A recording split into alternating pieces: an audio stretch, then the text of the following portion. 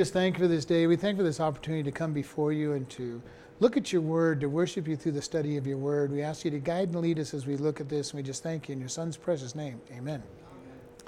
Matthew chapter 11. And it came to pass, when Jesus had made an end of commanding his 12 disciples, he departed thence to teach and preach in their cities. Now when John had heard in the prison the works of Christ, he sent 2 of his disciples and said unto him, Are you he that should come, or do we look for another?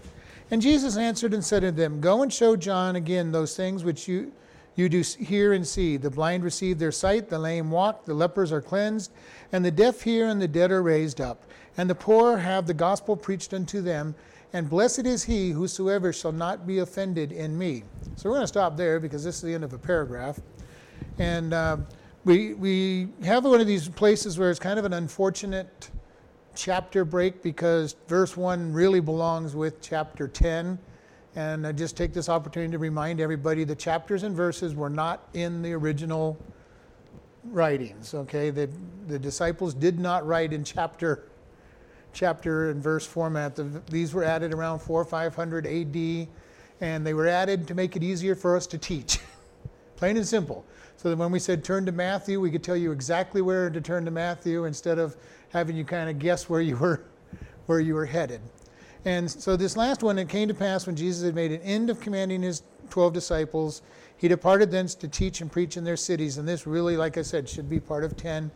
But Jesus finished this talking to his disciples. Remember, chapter 10 was where the disciples came back from going out and ministering, and they were all excited that the demons, were driven out at their word, and people were healed, and the message of the gospel went out. And Jesus gave them a long dissertation about, be more happy of who you're serving, and not that you had this power. And so, but he said he then went to teach and preach in their cities. And I just want to give this idea. There's a slight difference between teaching and preaching. And not everybody knows that difference, but teaching is just literally imparting instructions or instilling doctrine. Okay? Literally, that's what we do on most of our studies. We just teach. I tell you what I know and help build doctrine and take questions and answer questions. Preaching is to publicly proclaim the good news. And that's pretty much what we do on Sunday. It's just a one-way conversation. Preaching and teaching are very close. But preaching has a totally different style. It is just, we're going to tell you, we're going to proclaim.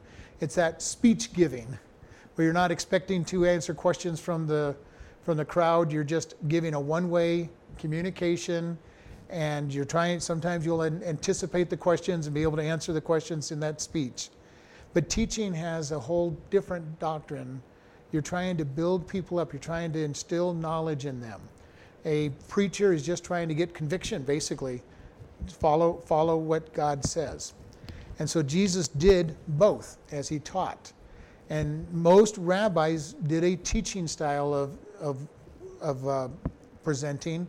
And in their day, the rabbi sat down and the students stood. And not quite the way we do it in our day and age.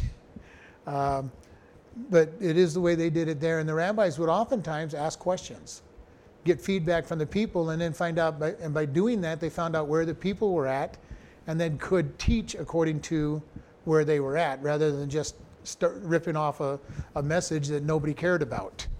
And you'll see Jesus did this frequently. People would ask him a question, and what did he do? He asked them a question back, and started getting them thinking and finding out how to answer from what they had said. And this is a very good thing to do. And verse 2 says, Now when John heard in prison the works of Christ, he sent 2 of his disciples, and he said, Are you he who should come, or do we look for another? All right, so we're looking at this. John the Baptist has been arrested, all right, and he's in prison. The reason that he's arrested is found in Mark chapter 6. Herodias, who is the wife of Herod, hated John the Baptist because John the Baptist dared to tell her and Herod that it was not right for them to be married because she had been Herod's brother's wife. And she had not died, but he took her as his wife. And John the Baptist criticized them, told them that it was not right. And Herod kind of just was meek about it. He understood that it was wrong, and Herodias got angry about such a thing. How dare he talk such a way to the queen? And she did not like it, so she maneuvered to have their niece Simone dance before Herod and his drunken buddies, and pleased Herod enough that he said, "Ask whatever you would like." And so she went to Herodias and asked her, "What should I ask for?" And she said, "Ask for the head of John the Baptist on a silver platter." And John the Baptist was beheaded, even though Herod did not want to do such a thing. And it's kind of interesting as we read these stories of these kings, we read about Herod, who does... Herod doesn't want to do a lot of things. Huh? Herod doesn't want to do a lot of things. Yeah, Herod did not have a lot of gumption to do a lot of things to offend people. Pilate did not want to do things. Their wives are kind of running things. These guys are very weak leaders over the time. And we see this, and it's not something that history normally brings out in the books of this age period, but the Bible brings this stuff out. And it kind of shows us this book is not just written by man, because man would not have written these kind of things, showing weak-willed leaders as men and being, ruled by women. So we kind of get this idea that the Bible is special. It brings out the full weaknesses of people all the time. David is brought out as great a king as he was. If it was not written by man, they would have made David this great character, strong all of his life, and it wouldn't have shown him being Bathsheba. It wouldn't have shown him falling, losing his kingdom to his son, because God wants us to know that it's not the people that are important with their own strength, it's what he does with them. And here we see John in this prison, and now he's questioning. Okay, remember, he is the one that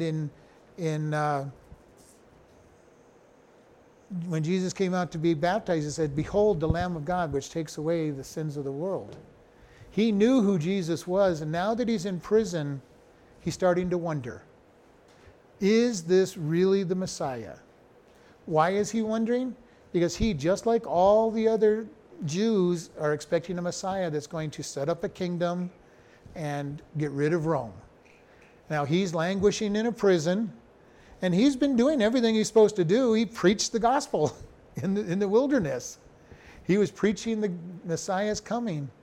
And now, instead of being rewarded for his obedience from his mindset, he's in prison. This is something, and he's questioning. How often do we question when things seem to be going bad in our life? God, are you really real? Or am I really doing the things you want me to do? Have I understood you when I thought you said something? God, did I understand the scriptures right? Am I truly believing the right things? When we're in that middle of the trial, that's when the test truly comes. We talk a lot about these tests. Yeah, a little bit of trivia. How far did the average person have to travel to that wilderness to hear John? It was a day's journey there and back. Yeah, it was outside of Jerusalem. It was to the Jordan, so it was a good 20, 30 miles. It was a trip. It wasn't.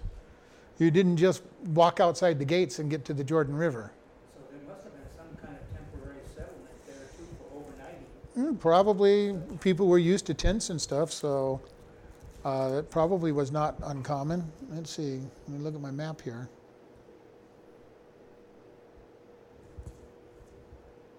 Yeah, about 20 miles.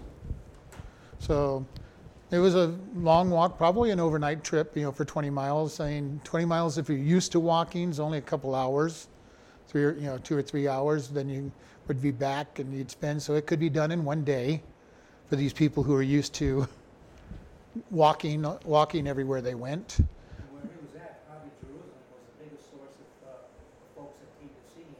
A lot of them would have come from Jerusalem because it was a religious city, but all around that area. You got all those places right there, Bethel, Bethlehem, all of those right there. So he'd have drawn a crowd, but he'd have drawn a crowd no matter where he was at. He was a teacher that was a bold teacher. And people wanted to hear the bold teacher. And people still today want to hear bold teaching. There's a lot of people who have itching ears. They just want to hear what they want to hear. And there are many large mega churches that are based on this idea of let's just tell the people what they want to hear. And I'm not putting all large churches in there, but the larger your church is, the more likely you are to offend people if you take a stand. John the Baptist really went after him. He went after the scribes and Pharisees and after Herod and Herodias. And he built up a group that wanted to hear truth. And there's always people who want to hear truth as well. You can build a large church with truth, but Jesus and John were always losing people. Jesus would say hard things, and then he turned to the disciples at least twice and said, "Are you guys going to leave me too?" Because the people didn't like what they heard, because it was hard. And this is something we have to keep in mind. The Bible is full of hard sayings, things that are going to make us think twice about wanting to serve him sometimes. A couple of weeks ago, we talked about that the truth brings in division. It separates families. It separates close friends because the truth is the truth and God wants it spoken. And there's often times when it's going to be hard to speak the truth if you're trying to be popular. A lot of these folks thought John was the chosen one. Many of them thought he was the Messiah. They asked him, and he goes, "No, I'm just the voice of the crying in the wilderness." You can see why it's probably so popular there. People want to listen. He was a bold man, willing to say hard things even to leaders, so they would have anticipated, here's somebody who could be the Messiah. He's willing to take a stand. So yes, I mean, but he's in prison and he's going, basically while he's in prison, he's going, did I back the wrong horse? Did I really hear from God? Is this really the person I thought it was supposed to be? And this is something that we all get into the same place. When times get tough, we oftentimes will do just that. Have I made the right decisions? Have I understood things correctly? Am I following God? And in one sense, it's good for us to do that, but we want to be careful how far we take it. John's very dangerously close to going too far the wrong way. But he sends his disciples saying, ask him. I just need to be sure. I know the Spirit told me, I know God told me, but I just need to be sure that I've given the right information. And this is a good move on him, but yet he shouldn't have been doubting in the first place. And something to also bring out is just because the Bible says things happen, just because John doubted, God is not saying that it was a good thing or even a right thing. Okay? We want to be careful. The Bible gives people's weaknesses as well as their strengths. And just because it gives us a weakness does not mean that the weakness is okay. And here, John is doubting. And he's doubting in the middle of a test. And it's not saying it's a good thing to doubt. It's just saying even a strong man like John can doubt. Which means if we doubt or we have questions in our mind, we're in good company. Not that we're doing the right thing, but we are in good company when we have this happen to us. So we look at somebody like John. Jesus is going to say that he's the greatest prophet that ever existed, and John's in a place where he's doubting. So we want to be looking at this, and it's understandable again that he's doubting. He's stuck in prison. He's not able to get out and listen to Jesus. He's not able to get firsthand information. Probably doesn't have a Bible to read or anything because he's in prison. And we got to think about their prisons were nothing like our prisons. And American prisons are nothing like most of the world's prisons already. But even most of the world is better than what they were in this day and age, where they just basically threw you into a hole.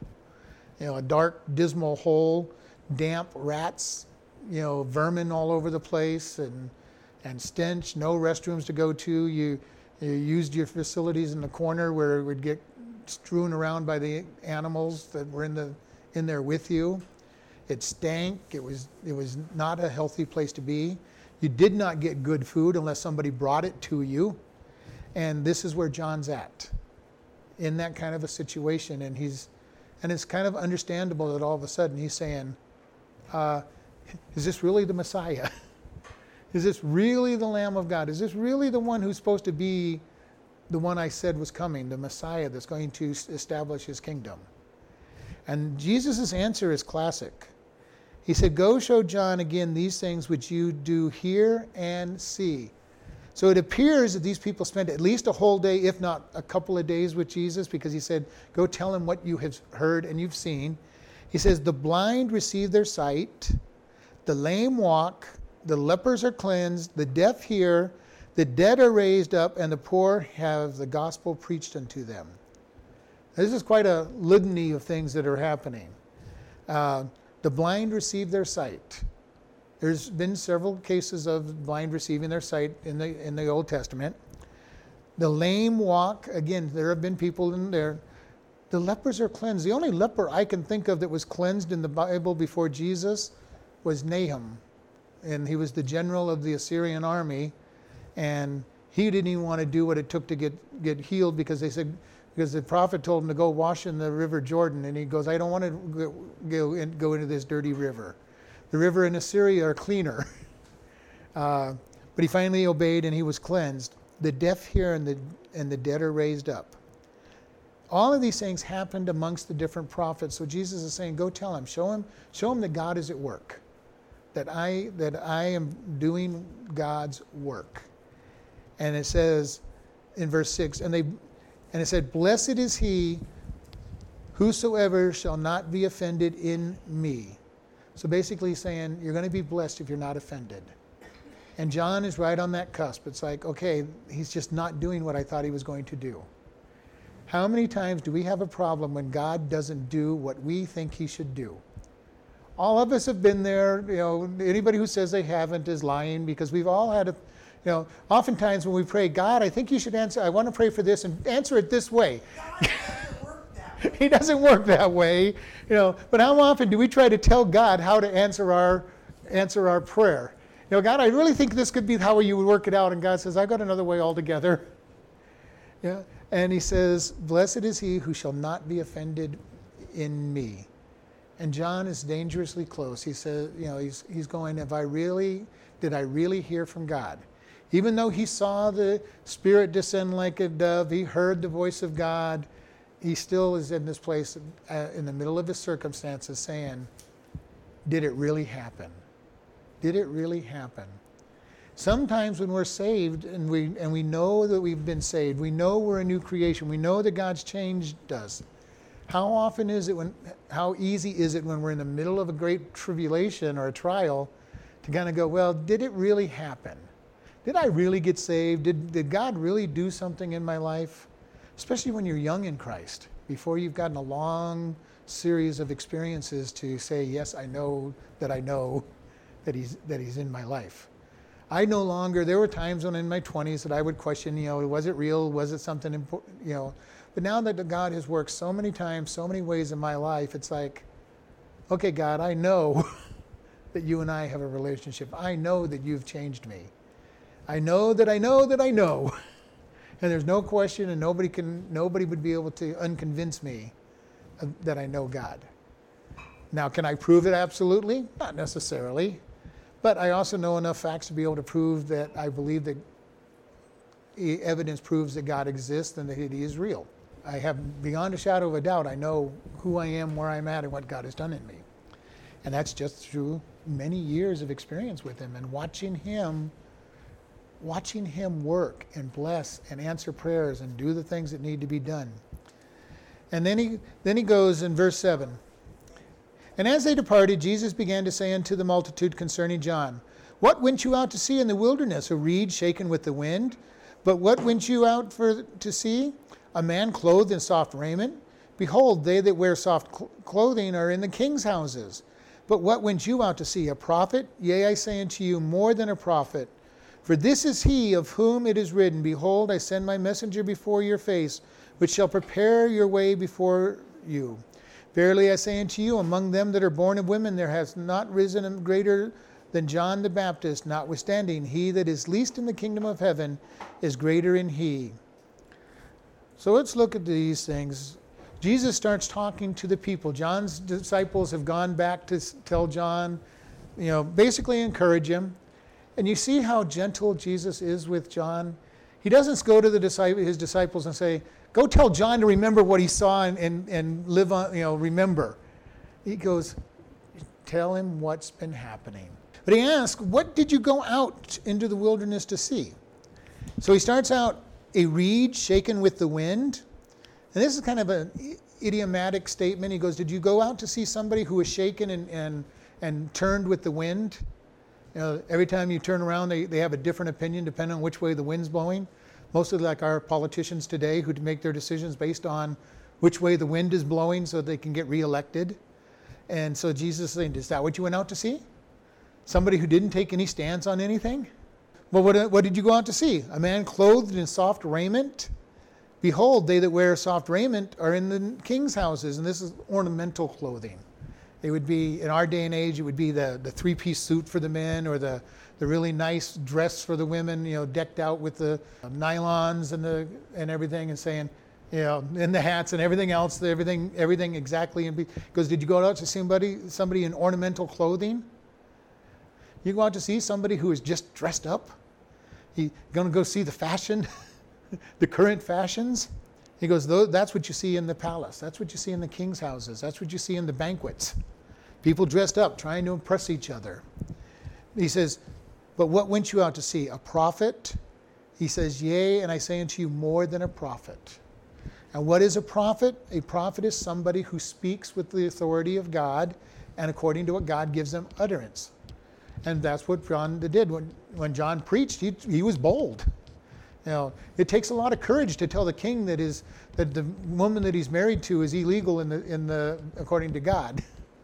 That's a pretty bold statement, especially when it's Herod that you're talking to, because Herod was not a nice guy. Herod killed his sons just because he didn't want them usurping his authority, so he killed most of his sons. They said it was more dangerous to be a son of Herod than to be the pig in the barnyard. Which means, you know, the barnyard was there where they were going to butcher the pigs for the field, for the food. And they said it was more dangerous to be his child than that one that was being raised for food.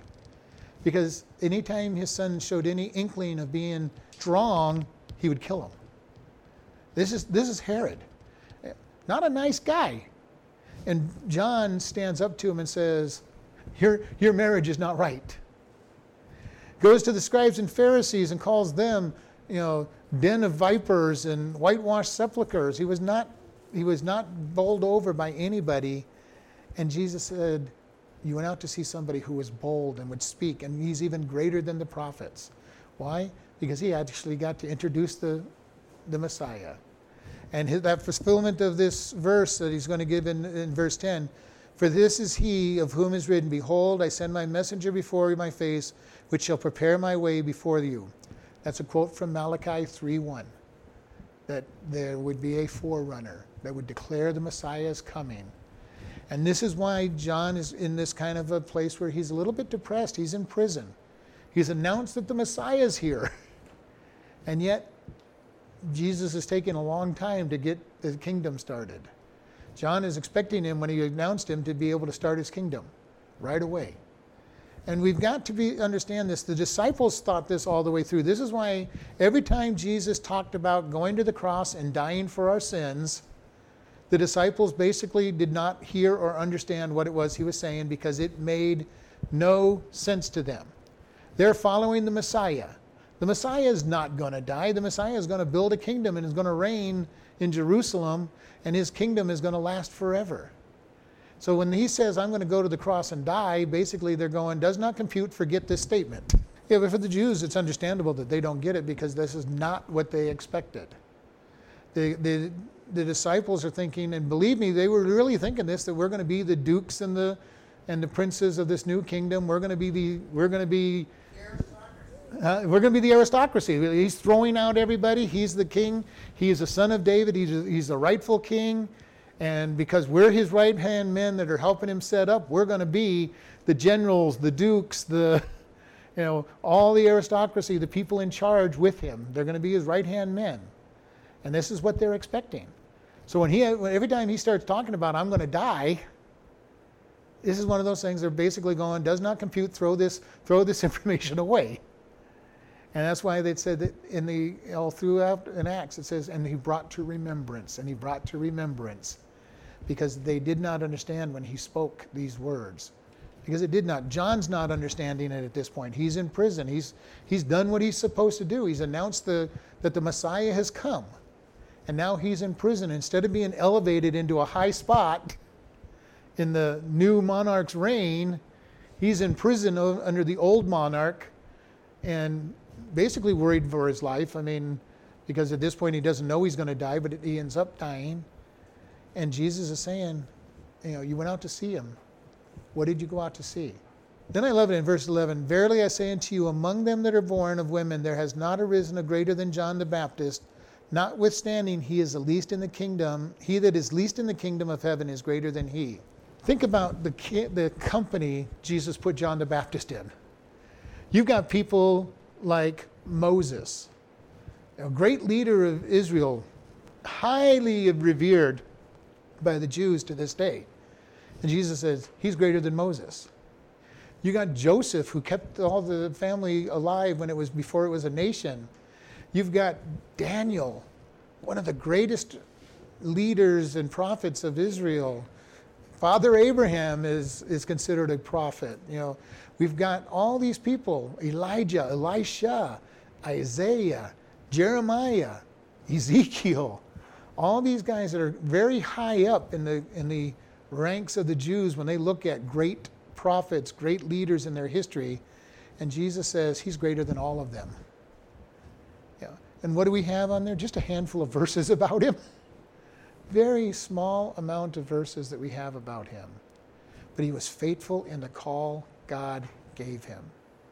And then he says, but no, even though he's so great, he says, he that is least in the kingdom of heaven is greater than he. God wants us to be faithful and put him first. Because he's not looking at what can we do for him. He's looking at what he can do through us. And this is something we've got to keep in mind. It is not how great I am. It's not how great you are. It's what does God do through you?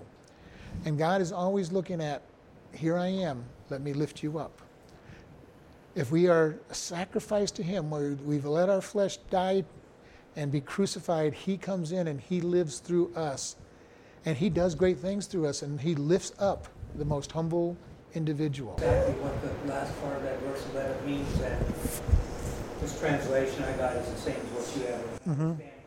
He that is least in the kingdom. He was just thinking about everyone else, not about himself. If you're going to be able to be used by God, and how do we get used by God? We surrender our life to him.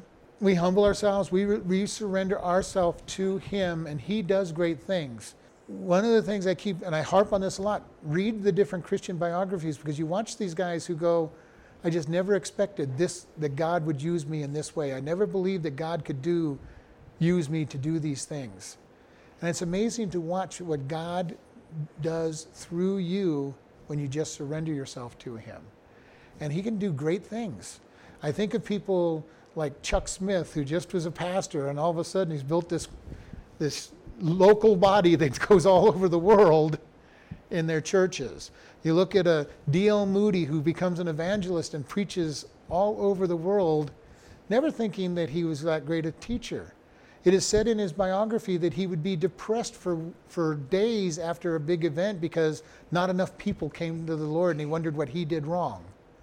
Okay, we see this over and over in the history of the great leaders, that people look and say, not enough was done, or God, how could you have used me to do all these things?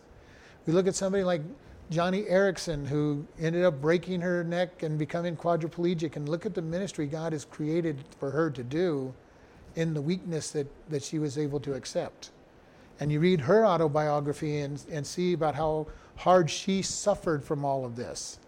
And then how God slowly raised her up, and now the great ministry she has.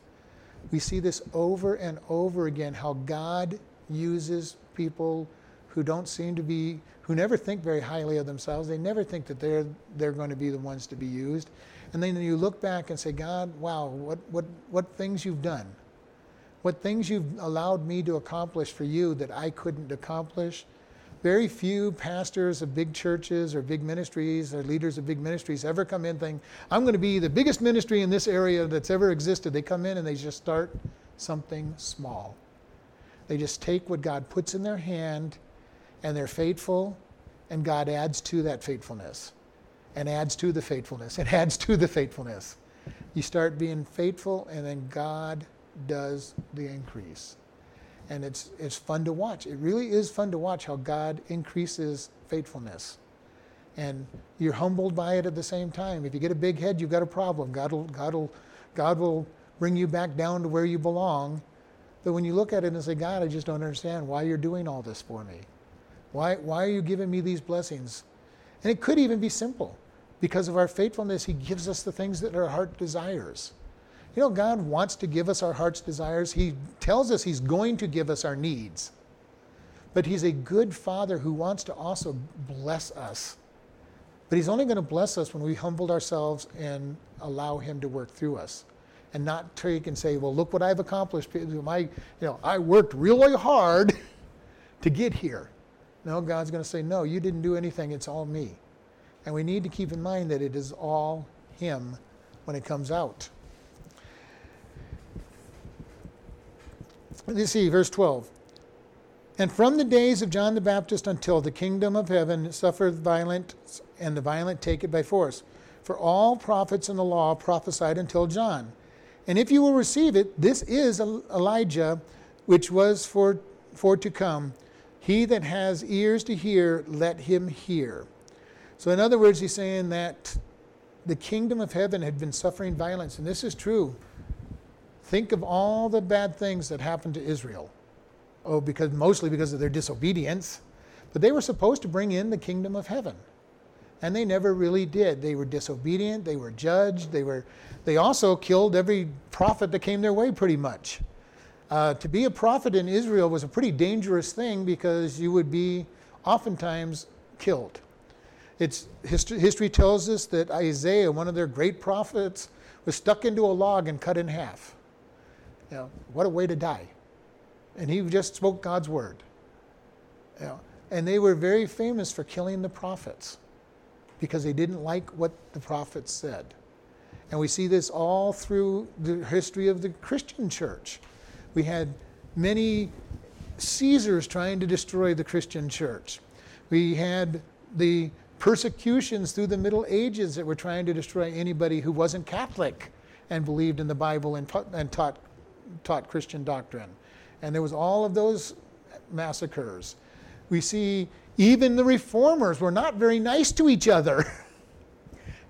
Calvin fought against Tyndale's people, who fought against Huss's people, and when they had rule over a town, they were just as bad as the Catholics were to burn people at the stake and kill them because they weren't following correct doctrine in their mind.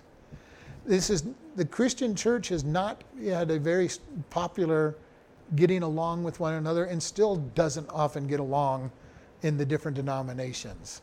Try to do something with multiple churches sometimes and you'll end up with problems sometimes with each denomination not wanting to work with the other denomination.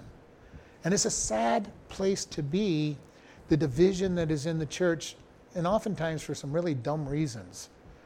Some of them may be serious, but not enough to not work together. But there are certain groups that are not even Christian, and they need to be called out at times. So, because that's an important thing. Now, to try to call out somebody who is a Christian and believes that Jesus was born of the Virgin, died for our sins, and the Word of God is true, and he was resurrected, then we don't want that. But there are many places that call themselves Christians that don't believe that Jesus is the Son of God, doesn't believe that he died for our sins, and doesn't believe that salvation is from a free gift.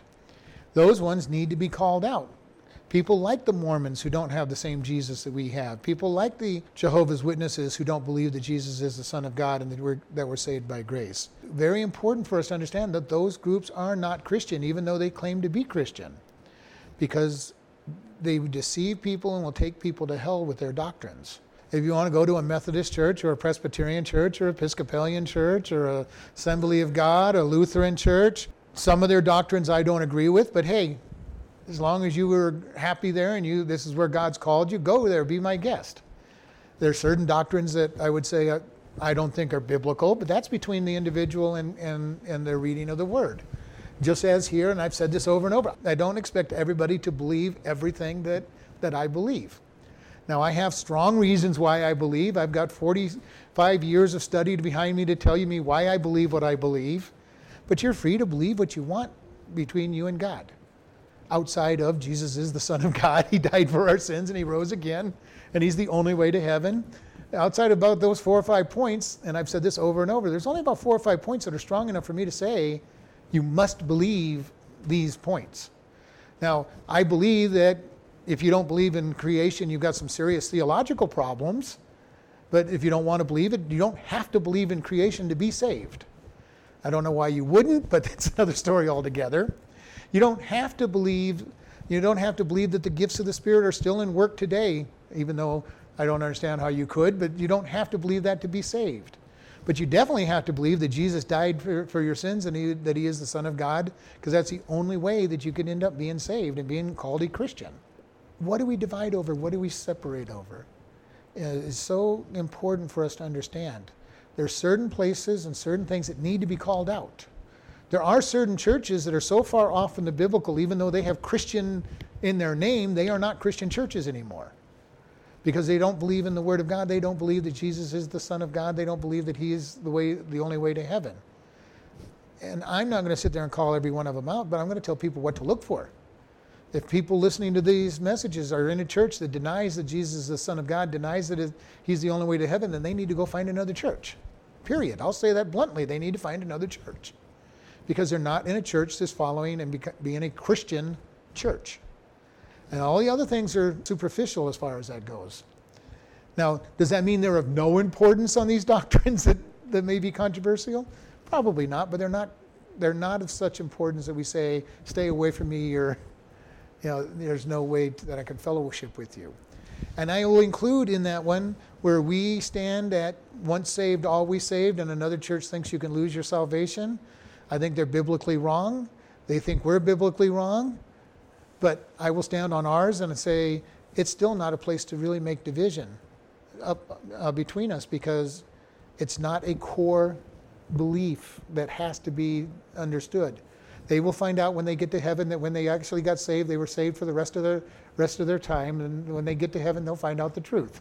We're not going to sit there and I'm not going to go into their church and try to change them and say, you're all wrong, get out of this church and come to a church that's teaching the truth. No, that's between them and God. But if they're not believing that Jesus is the only way to heaven, now we've got a problem. That's a problem. And here he's saying, who's going to be, you went out to see a prophet, and it was by violence, and it says, the prophet and the law prophesied until John, but if you will receive it, this is Elijah, which was for to come. He that has an ear to hear, let him hear. Basically, he's saying that John was really the last of the Old Testament type prophet, all right, prophesying Jesus is coming. Because we want to be careful. Every part of the Bible is about Jesus. From the very beginning to the very end is all about Jesus. And it really is, when we dig into it, it's all a picture of Jesus. We see the book of Ruth, the kinsman redeemer. We see Genesis talking about the Creator. And from the very beginning says there's going to be the Redeemer who's going to come and buy you back. We see a picture of Jesus in Abraham when he goes to offer Isaac on the altar. And in his case, it's substituted at the last moment with a lamb. We see it in Joseph, who redeems his people and saves them. We see it in Moses, who leads the people of Israel out. We see it in the design of the tabernacle that we spent months going over, talking about how it shows Jesus and the temple in heaven and all of that. We see it all through the laws, and how the law is who God is and who his character is. We see it through Joshua, the great leader of Israel in the conquest of the promised land. We see it in the redemptive nature in Judges. All through the scripture we see Jesus. Over and over and over again. The whole book is about him. And when we get to Jesus being on this world, now it's all about who he is in a more open light. So the prophecies all change, and there's still a few prophecies still to be fulfilled, but they're still related to Jesus. but it's now related to his second coming because he's already come. And he says there's not going to be another prophet like him. And he says, if you have ears to hear, let him hear. And I think about this statement, he that has ears to hear, let him hear. Do you remember before you got saved, if you ever started reading the Bible, how hard it was to try to understand anything in the Bible? It oftentimes made no sense at all. It was just, they were words, and they were cryptic words. But once we come into knowing Jesus and the Holy Spirit indwells us, have you realized how fast the words start making sense and start meaning things, and you start seeing what they mean behind the scenes? God makes clear his word. And it's designed to be simple. He says that if we are to come with the faith of a child, and you think about this, when you first got saved, you probably knew very little about the Bible and very little about the Word of God. Basically, you were responding, I'm a sinner, God condemns me, and I want to go to heaven. Usually that's all we know when we respond to the gospel. Now there's a handful of people who've grown up in the church and know a few more things. But in reality, pretty much all you know is, I need something. I need something, I need someone, and I'm going to believe in God. And he comes into our heart, and everything changes. Everything changes.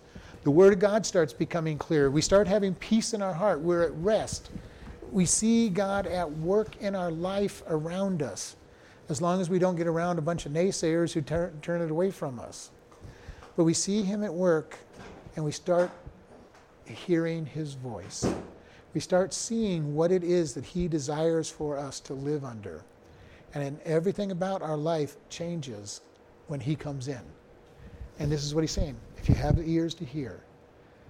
I've grown to the point now where all I want to do is hear God's word pretty much. I don't want to waste my time watching things that aren't godly. I don't want to spend my time not hearing godly things. It's taken me many years to get there. No, I've always loved Christian song, music, and Christian shows and stuff. But now I'm to the point where I almost exclusively listen to that stuff. Because I just want to be taught. I want to hear. I want my ears to be filled with more of God's truth than ever before. And I can't get enough of it. And I talk about this all the time. I really am encouraging people, get as much teaching as you can. Because this is what's going to keep us. This is what's going to grow us. And again, I understand if you're not there. Believe me, I understand. It's taken me years to get to the place that I have 2 channels I listen to, and they're virtually 100% Christian teaching, almost all the time, with a very few songs in between. And one of the channels is switching over and doing a lot more music, and I'm going to have to write them a letter and tell them to go back to the preaching. I don't want all that music. I love the preaching. I don't know if it's going to do any good, but I am going to write them a letter saying, go back to the teaching.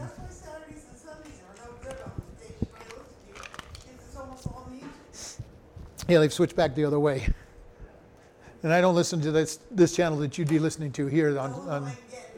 I just listen to it when I'm on this side of the hill. But we want to be listening to teaching. We want to be taught. And make sure they're good teachers, because we need that expertise that they bring. And we're going to stop here because I don't know that I have time to take the next section. Let's go ahead and close in prayer. Lord, we just thank you for this day. Lord, we ask that you prepare our hearts, teach us to submit ourselves and allow ourselves to be sacrificed for our wills to your will. And then help us open our ears to hear what you would have us to do and say. And we just thank you in Jesus' name. Amen.